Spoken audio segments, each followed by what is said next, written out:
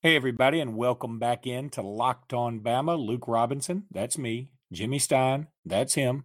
Jimmy, how are you That's me. today? Good, good, good. It's prediction day. It is prediction day, and it feels like I just talked to you just a few minutes ago. So I'm having deja vu. Here we are again. A day later, but minutes later. Yeah, I mean, it's like we're on, I guess we'd be on like Mercury or something where a day is really just a few minutes or some stuff like that. Anywho, today is going to be predictions day because we hope for Friday's podcast that we're going to have a representative on from Locked On Vols to talk about the Alabama-Tennessee matchup this Saturday. And hopefully you've already listened to our other podcast this week. We reviewed the Texas A&M game. We talked about some other SEC games on Tuesday's podcast. Then yesterday we discussed a lot of our favorite Tennessee memories, and I had a lot of fun doing that. I'm going to go back on YouTube and watch some old Tennessee games tonight, I think. But anyway, Jimmy, let's get into some predictions. This is not a great weekend. This is an okay weekend, and you and I talked about it earlier in the week that really the SEC, the top seven in the SEC play the bottom seven, which is never an ideal matchup. But let's start with let's just start with Auburn and Arkansas. I think that's going to be the first game of the day. It's at 11:00. Is there any hope at all that Arkansas can even keep this close? Auburn is about a 19-point favorite. Actually, I'm glad we're starting with this because this will maybe excite some Alabama fans, or y'all just might start throwing things at me. But I like Arkansas in this game. I'm not telling you guys Arkansas is going to win, though I love Arkansas to cover. But here's the thing. I mean, Auburn's offense is pretty questionable no matter who they're playing. It's going to be the first game without Boobie Whitlow. So the Auburn offense, which has been pretty ineffective at times, should now be less effective. You're on the road in the SEC. Yes, Arkansas has been 10 levels of awful for multiple years now. But Alabama has not played its best, over there in their stadium. Arkansas just came off a game where even where they can. I thought defensively Arkansas played pretty well against Kentucky. I think Arkansas is going to keep this close. I'm not going to sit here and tell you the shocker of the season is coming up, Arkansas over Auburn. I'm just saying I am not going to bet my life that Auburn wins that game. I'm right there with you. I think that it could be close just because Auburn's still going to try and find its footing. And I've said multiple times, I'm not in love with Boobie Whitlow in terms of a runner, in terms of an all-time SEC great. But I think that he is going to be missed. He is obviously the most reliable running back they have, and his absence will certainly be felt. And Arkansas, I mean, just the law of averages says they're going to win a game sometime. So, but I don't think it'll be this weekend, but I do think it stays a little bit closer than most people believe. How about Florida and South Carolina? That's a game that's going to be interesting. Florida coming off 2 emotional weeks. South Carolina obviously coming off a very emotional week of their own. I don't know if Helinski's going to be ready to play. Florida is coming in at a 5-point favorite, which seems low and high at the same time. I don't know why. Hey, I think this game lines up nicely for South Carolina, unless South Carolina has victory hangover from their gigantic win over Georgia. And I would get that if South Carolina just spends the whole week celebrating their win over Georgia and doesn't get ready for Florida. I could see that. But I think what I see even more obviously is Florida has just played Auburn and LSU in a row. Auburn and LSU are pretty much big, strong teams, especially defensively. I see Florida as being tired. They got to go on the road again. They might be playing a team that's really feeling themselves. They beat Georgia without Helinski in the fourth quarter. Now Helinski is supposedly healthy for the Florida game. I like Florida to win, and I'm not going to say South Carolina is going to win the game. But I will not be surprised at all if South Carolina wins this game. Yeah, this one is it's probably the best game of the day, honestly. And Yep. I'm a little shocked Agreed. about CBS selecting this next game with LSU traveling to Mississippi State. But as we have found out, CBS loves to take a team that is number one or number two, and they will take, Alabama or LSU in the better of the two games if they're ranked one or two over something like Florida, South Carolina, which doesn't have the same national draw because they're two teams that they're not bad. But LSU is a team that everybody wants to see right now. So I guess that's their rationale. But I think Joe Moorhead is in over his head.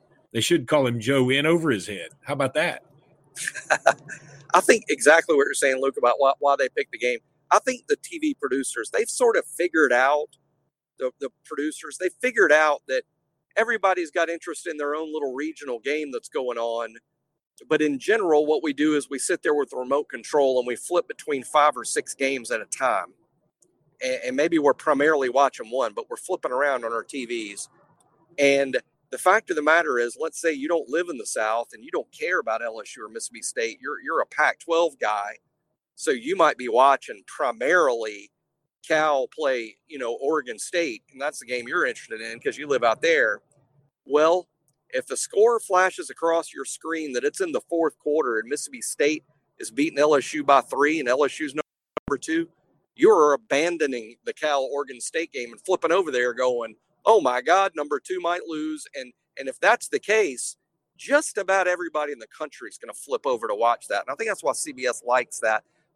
Obviously, it's very, very rare that 1 or 2 is going to lose to somebody when they're a heavy favorite. But I think that generally why the networks like putting on the highly ranked teams, exactly that. If it ends up being close, everyone's flipping over.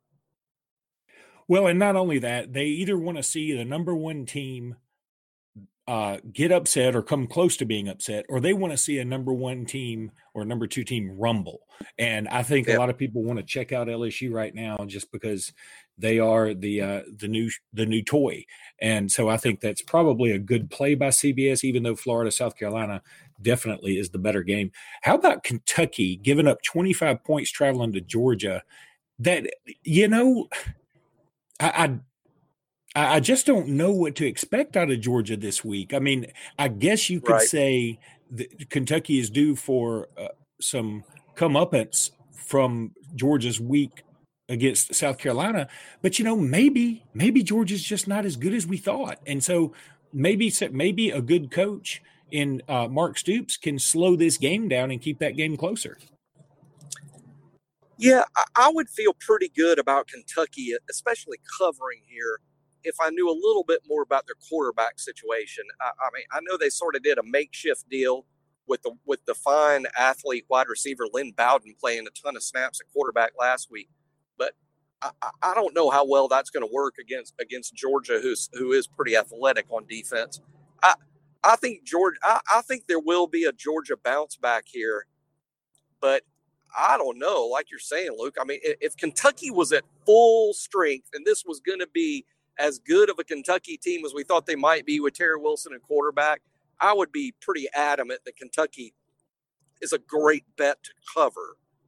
But with their quarterback situation, I just don't know. And I'm going to assume Georgia's going to come out mad and play much better. That's my assumption. But you're right. I could be wrong. Georgia, the wheels, when something like that happens, the team either bounces back and plays mad or the wheels start coming off.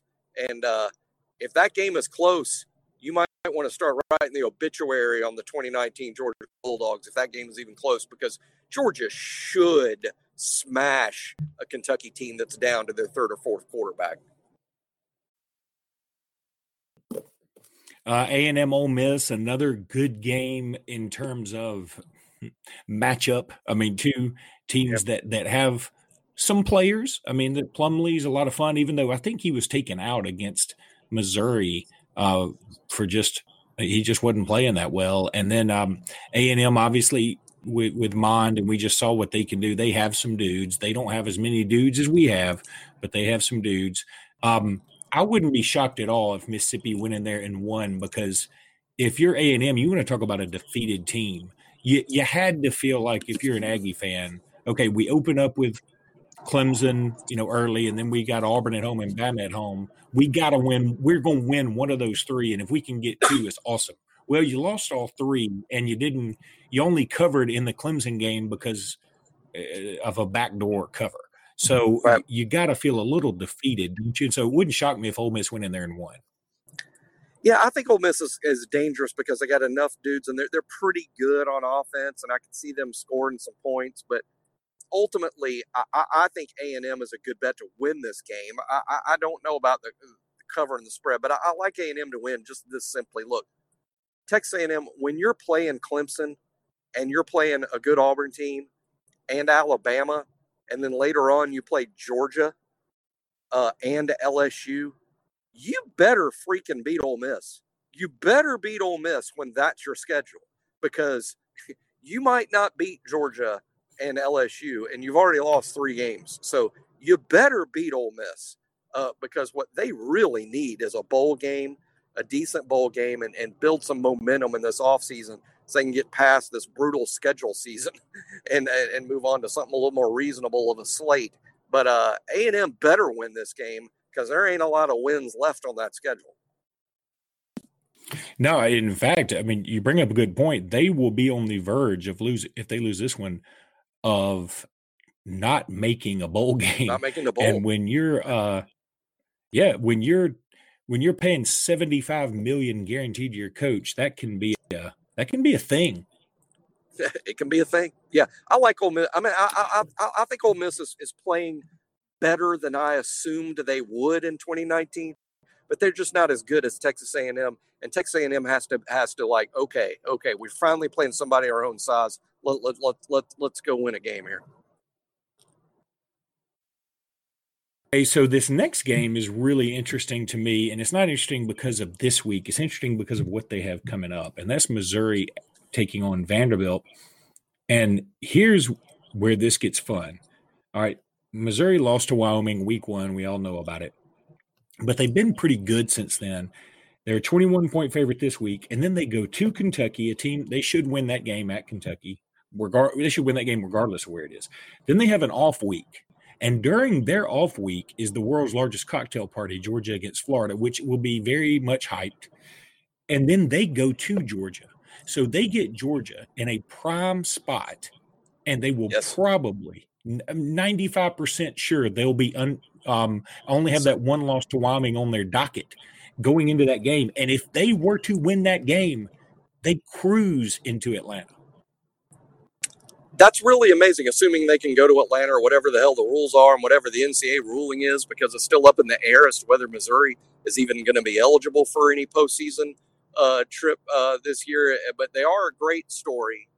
How they lost to Wyoming, they have to just be kicking themselves over that, because, boy, Missouri would be a story if it wasn't for that. Pretty good story anyway. Kelly Bryant playing well. They have a handful of really good players. Missouri does more under the radar recruiting than anybody in the SEC. Every year, I don't really know the Missouri guys, and then I watch them play, and I'm like, they have 6 or 7 NFL players out there. Where do they find these guys? Because they're not very highly rated in recruiting. But let me tell you, watch them play, and you're like, they got dudes. And it helps when you have a winner, an experienced winner at quarterback. Missouri is going to smash Vanderbilt. Vanderbilt embarrassed themselves and the league this past week against UNLV. That loss was a disgrace. And I like Derek Mason. Vanderbilt has a trio of dudes on offense in the running back. They got as good a combination of running back, receiver, tight end as anyone in this league, including Alabama. They really do. And you know what? It's producing nothing for them, especially this past weekend. And I just really do. I think Vanderbilt might make a coaching change and at the end of this season. And it's really a shame, and since Derek seems like such a competent, quality guy. But that loss to UNLV is disgraceful. I think Missouri wins big as the snowball starts gathering momentum going down the hill for Vanderbilt. And then outside the conference, we'll just talk about 1 or 2 games. But the biggest game, I guess, the only game involving two ranked teams would be Oregon and Washington. And that game is moderately intriguing. I can't really get into it because Washington has had some bad losses already. I mean, to Cal, to Arizona. And then, of course, Oregon lost to an Auburn team with a true freshman quarterback making his first start. So I'm not sure that either one of these teams is very good. But if Washington were to win this game, and the game is at Washington, then I think any hope that the Pac-12 had of making the college football playoff is done for. That's exactly right. Oregon has a pulse in the playoff. I mean, a lot of people just wrote off the Pac-12 as just out of the playoff when some losses started mounting up, and Oregon lost the marquee game to Auburn. But this is a fact. Oregon has played really well since then, especially defensively. And Oregon has a pulse as far as the playoff goes. But you can put the toe tag on them if they lose to Washington, and they may, because right now Washington's playing pretty good. Washington has as many dudes as anybody's got in the Pac-12, and they've been a little bit of a disappointment. But they're playing at home. They can erase some of the disappointment with what they will consider, I'm sure, the marquee Pac-12 game of the year for them. And I think Oregon is going to win. And I think at that point, if Oregon beats Washington in Seattle and Washington plays pretty good, but Oregon wins anyway, I think it's time to start talking about Oregon again. Now, not as a team that definitely should be in the playoff, but a team we shouldn't rule out of the playoff. And the only other game that draws my interest at all in the non-conference, and that's probably not fair because I'll watch all of them, but is that Clemson-Louisville game where Clemson travels to Louisville, and Clemson under that new regime, they just got a huge win at Wake Forest, and I call it huge. I understand that seems very weird to say, but Wake Forest was undefeated at the time, and Clemson goes in there. Louisville goes in there as an underdog, and they get the big win. They put up 62 points. 62. So all of a sudden, that game is more interesting. I don't think they can hang with Clemson, but it'll at least have some eyeballs on it for a little while. Well, I mean, you have to say Clemson's going to win the game, but this is another one where I love the underdog with the points. I'm telling you, Louisville scored 62 against a pretty good football team. I'm not sure how they did it. Maybe it was a one weekend thing. I don't know. I'm just saying Wake Forest defensively is not terrible.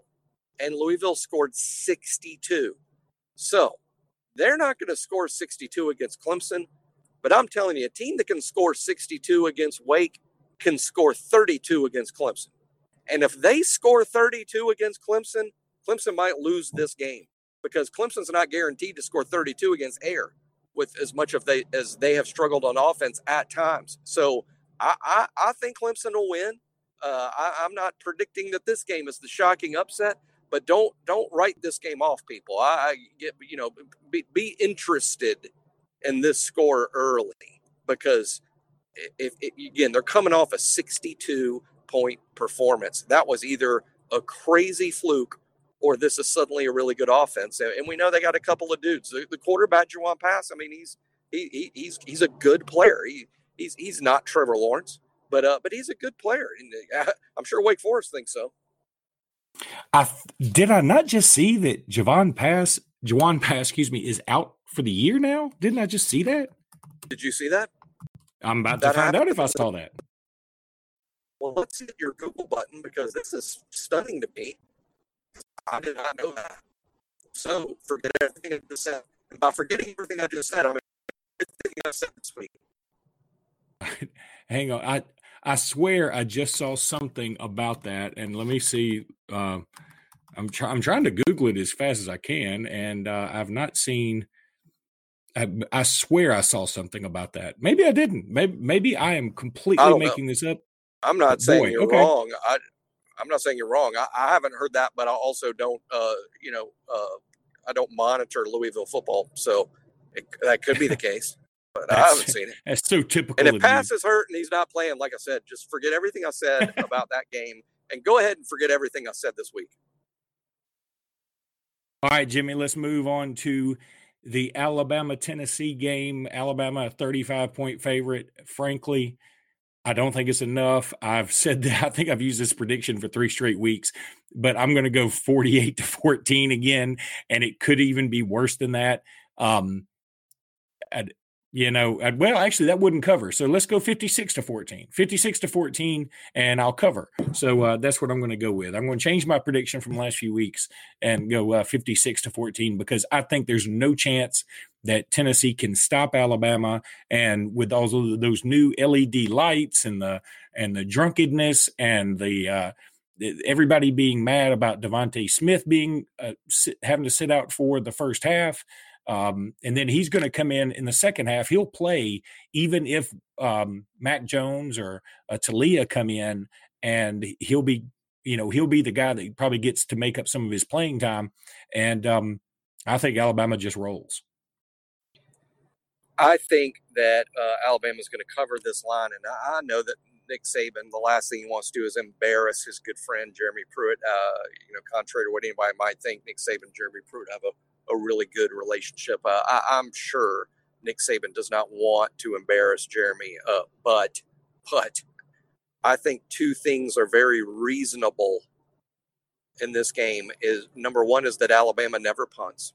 I think Alabama only punted twice last week against A&M. Tennessee is not nearly as good on defense as Texas A&M. So Alabama may not punt.